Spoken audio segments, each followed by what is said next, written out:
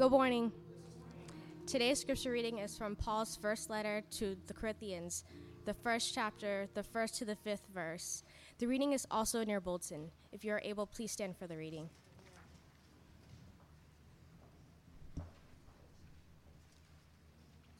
This, then, is how you ought to regard us, as servants of Christ and as those entrusted with the mysteries God has revealed. Now it is required that those who have been given a trust must prove faithful. I care very little if I am judged by you or by any human court. Indeed, I do not even judge myself. My conscience is clear, but that does not make me innocent. It is Lord who judges me. Therefore, judge nothing before the appointed time. Wait until the Lord comes. He will bring to light what is hidden in darkness and will expose the motives of the heart. All that time, each will receive their praise from God. This is the word of the Lord. Thank you. I'm just a nobody trying to tell somebody about somebody who can save anybody. I'm just a nobody trying to tell everybody about somebody who can save anybody. Thank God. I just want to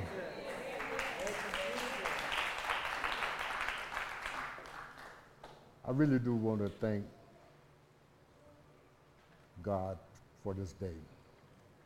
I really want to thank his servant, Pastor Mark Meeks of City Church. And I just want to say good morning to all of God's people. And a hearty welcome to St. John, those of you that are from St. John that are here and present this morning. Thank you for being with us. And to those who are present and might be sitting on the bubble in regard to eternal life, I want to say you're welcome. We want to continue our systematic expository study of 1 Corinthians that has begun for the last few weeks.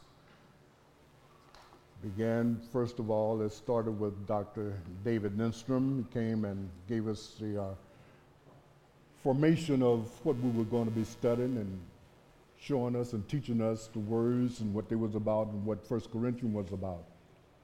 Then our pastor took over from there, and he's been going tediously through the scripture, teaching us about 1 Corinthians, and teaching us about a church who had allowed the culture of their surroundings to enter into the church. And even though they were Christians, and even though they had been saved, and even though they knew God, and even though they had the Holy Spirit, and even though they had the gifts that God had given them to minister and to be his servants, they yet, because they, maybe, I'm saying, that they had these gifts and they knew all about these gifts that they had, they somehow became a little arrogant. They somehow became conscious of themselves more than it was of God. And when you do that, you can allow yourself to be led, or you yourself can drift into an area that God didn't plan for you. And you begin to mix what you think is right with what God has given that he know is right for you. And that way you can lose track of who you really are. And it didn't just happen to the church in Corinth, because in our modern day churches, if you really pay close attention, you will notice some of the same things are happening in our church today.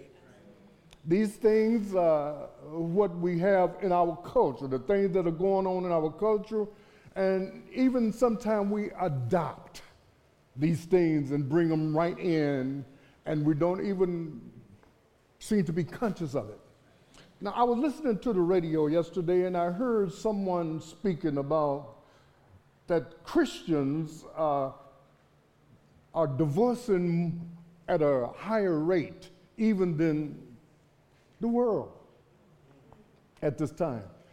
And that is because, and the only reason that could happen, and the only way that could happen is because we ourselves allow it to happen. We don't have to allow it to happen, but if we allow it to happen, if we welcome it and say, okay, it's okay. Just like, it's political correct to believe or to do some things that the world do. It's okay. But God didn't plan it that way, not for Christians. Not for Christians. And it's really sad when you really think about it. That we actually, when I think about it, I actually think, my goodness, I should be mourning. I should really be in mourning because of the things that are going on among ourselves, our Christian brothers, and those that are hurting and hurting each other. When God gave Eve to Adam, bone of my bone, flesh of my flesh, it was forever. It was forever.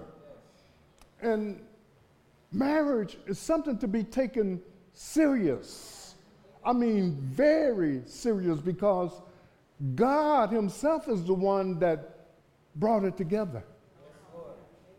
He's the one that created it. He made it to be what it's supposed to be. And it's us that have drifted away. But to all of you that are married right now, that are here today, cherish your mate. I mean, really cherish them. I mean, look them in the face and look them in the eye and say to them, I really do love you, because we are of God. And we belong together because God brought us together. And those of you who are thinking of marriage, consider and think very seriously about what you are going to commit yourself to. Don't allow the world to dictate to you what your marriage should be. Don't become like the Corinth church. As I said, we'll continue in our systematic study of 1 Corinthians, and we now begin in chapter 4, verses 1 through 5. We also want to thank the Archbishop of Canterbury. His name is Stephen Langton. Anyone ever heard of him? Stephen Langton? Shame on you. One person. Stephen Langton was the Archbishop of Canterbury, and he's the one who, in 1227 AD, gave us the divisions of Scripture. He gave us the chapters, and he gave us the verses. Before that, it was just a scroll. You remember in Luke, the 4th chapter, when Jesus went into the synagogue, and they gave him a scroll, right? And he read from that scroll, right? And then he gave it back to the attendant and rolled it back up. That's the way the Scripture was eventually, until Steve Langton decided, and I know that God has something to do with this, to give us chapters and verses. And even though he had done that, it was not until 1382 AD that it was first used in the Bible, in Wycliffe, the Wycliffe Bible. 1382, that it was first used, chapters and verses. It, of course, helps us to understand the Bible better. For example, as we pick up the scriptures in verse 1 of chapter 4, we notice a continuation of Paul's explanation of the roles of the servants of Christ Jesus. He says, in the imperative, this then is how you ought to regard us.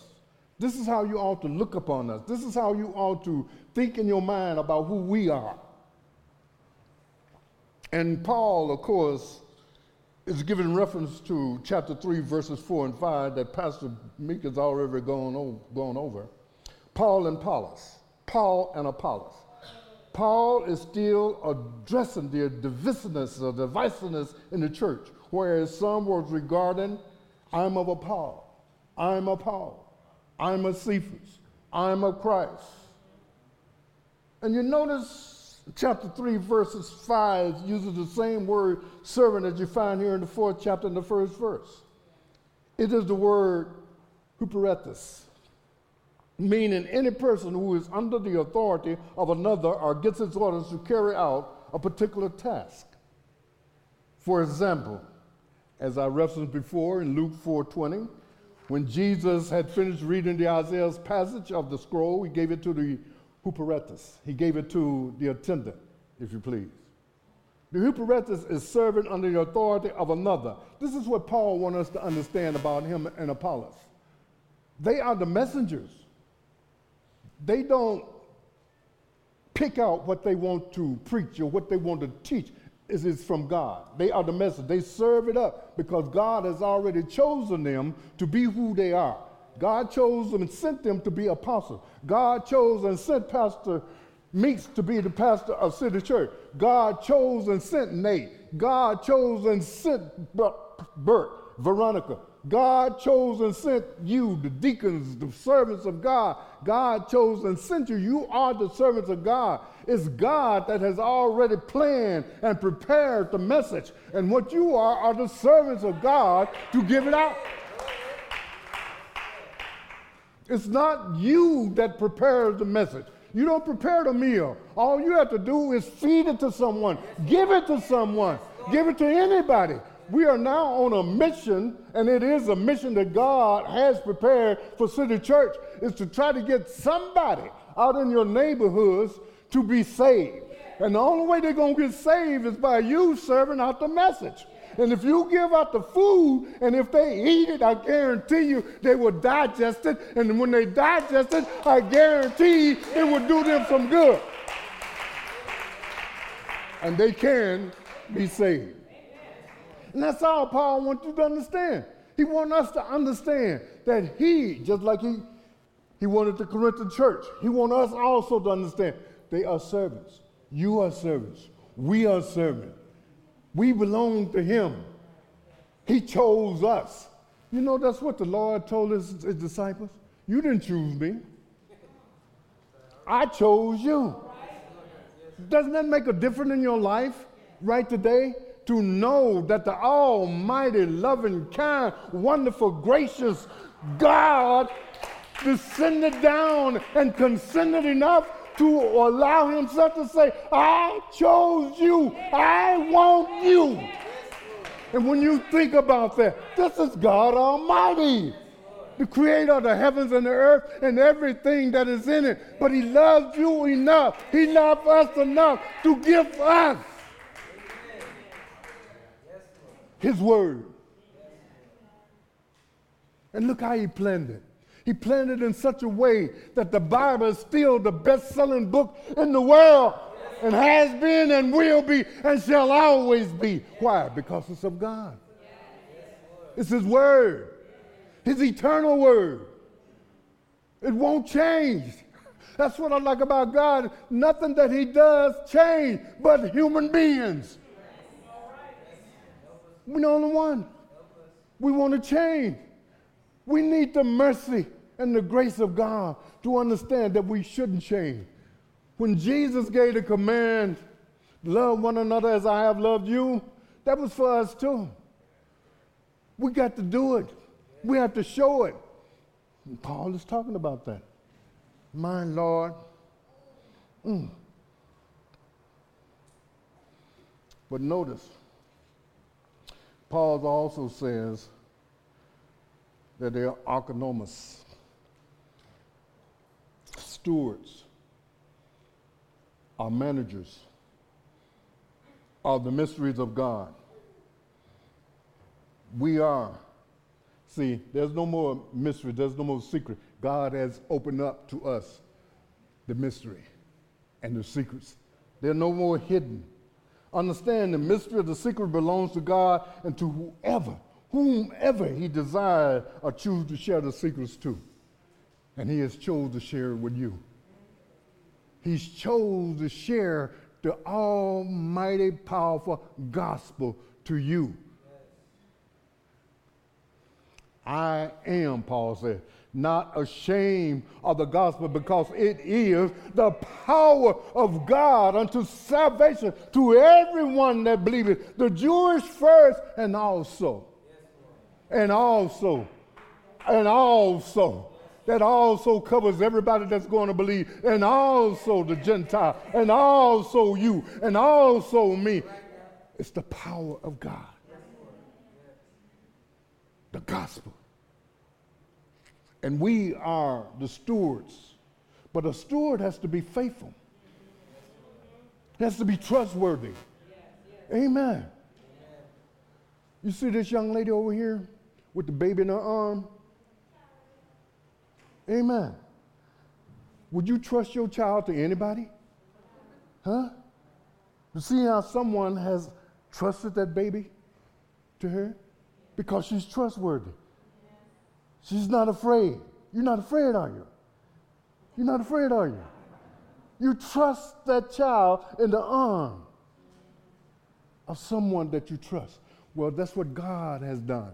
He has given us his word. He's put it in our hand. He put it in our arm. He's opened up our mouth. He put it on our tongue. He trusts us to be faithful to give it out like he has given it to us. He trusts us to be faithful. Yes, he does. Yes, he does. Faithful. Not just, I'm here today. See you next Sunday. I'm here today. Let's worship the Lord. See you next Sunday.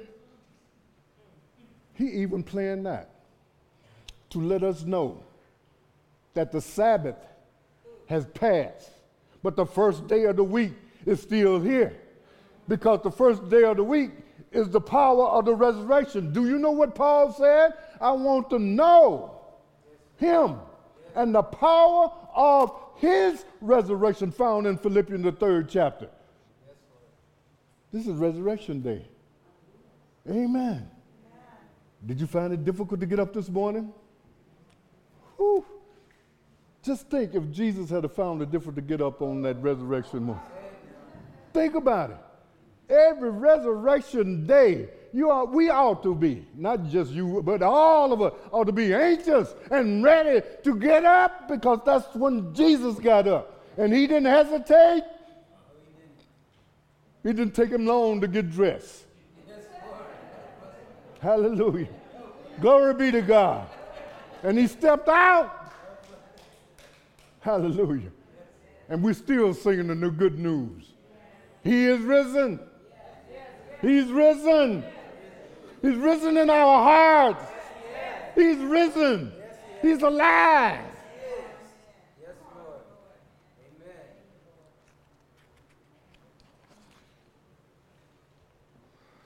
There are two words in verse 2 that we should be focused on, and we just got through talking about, and that's trust and faithful. Don't forget those words. They belong to you.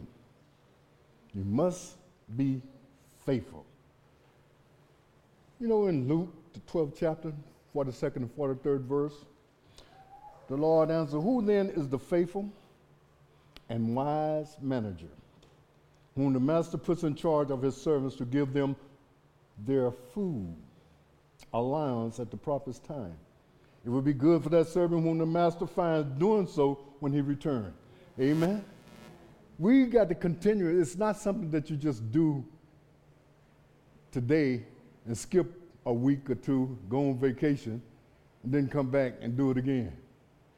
Oh, no. Oh, my goodness. God just not giving me this, because I hadn't thought about this. Just think about that. I'm going to do God's will today, then I'm going to take a vacation. I'm going to take a week off. And maybe I'll do it next week or the week after. Then I'll come back like I'm so faithful, and I'm doing everything that God has called and chose me to do. Think about it. Are you? Are we? Is it every Sunday that we do his will? Every Wednesday? Every first and second Friday?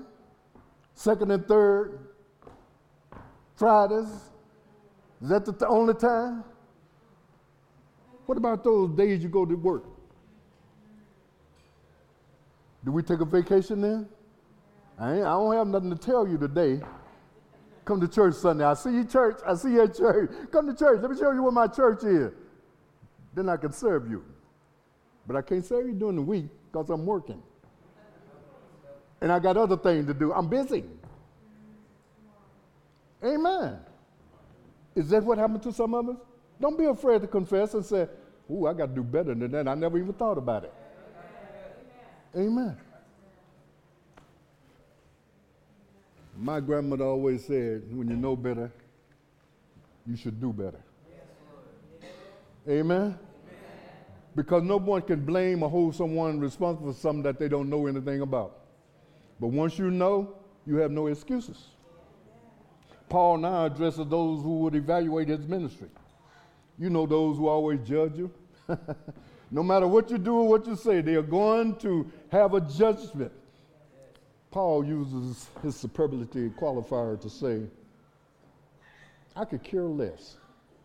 I could care to the least degree of what you or any court or anybody judge or say about me. I don't care. This is what Paul, I don't care what you're saying about me. I don't care how you evaluate me. I don't care if a court does the same. I don't care. I don't even examine myself, so why should I care about what you say?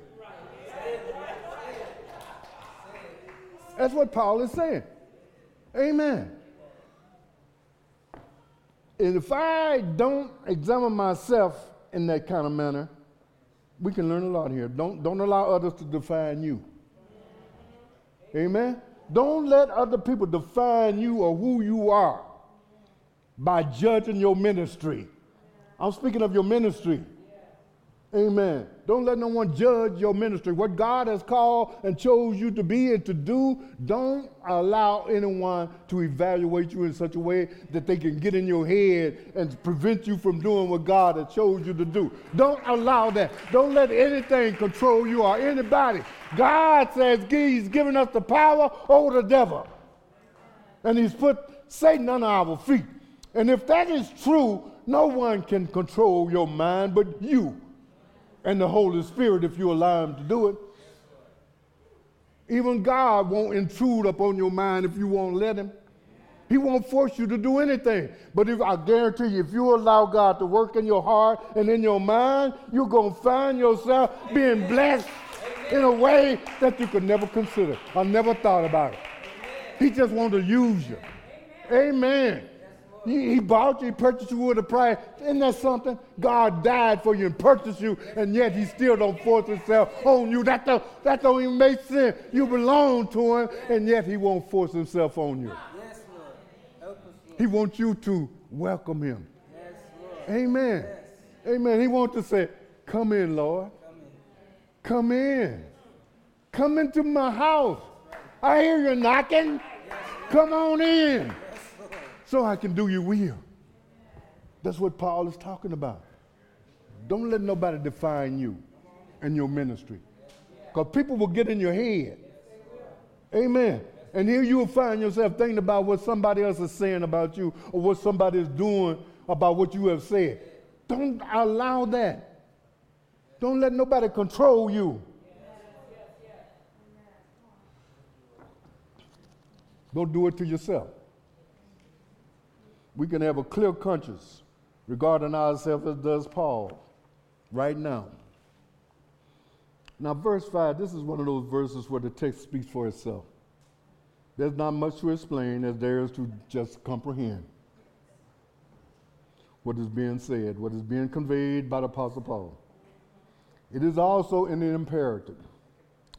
Stop forming a critical judgment or judgment opinion of your fellow Christian brother. Yes, Lord. The appointment or the appointed time has not come yet. And when it does, if you just wait for it, the righteous judge, the Lord Jesus Christ, will do the judging. And everything that people thought that they were doing in secret and in darkness, He will shine His everlasting powerful light upon it. Just like the sun coming up in the morning. I don't know if you ever been up in the dawn when the sun's first coming up. if you really pay close attention, early in the morning when the sun begins to come up, and they call it dawn, you see the darkness dispelling as the sun rises. The darkness goes away. And all that you couldn't see in the darkness, all that you couldn't see at night, all of a sudden it's open, it's revealed to you. Well, that's what God is going to do to all of his servants. Everything that you thought you got away with, everything that you said, everything that was wrong and you thought was hidden and nobody knew it, the Son of God is going to reveal it to us. And when he reveals it to us, those of us that are due a reward, are due praises, will receive it. And those that are not won't receive nothing. And you're going to be ashamed. We will be ashamed because we was here on this earth doing nothing. Thought we were doing something, but it wasn't for God, it was for ourselves. If you were doing it for God, it'll last. There will be a final decision. No more chances. It'll be over. Whatever we have been given to do according to the perfect plan of God as stewards and servants, we ought to do it. We ought to begin to do it and prove to be faithful servants of God. And that will determine what we will receive from God. I thank God. Last time I stood in front of you, it took 48 minutes. Pastor Mark didn't say nothing. He knew that I was going to whip myself when I found out that it took that long. And I promised myself it wouldn't happen today. God bless you.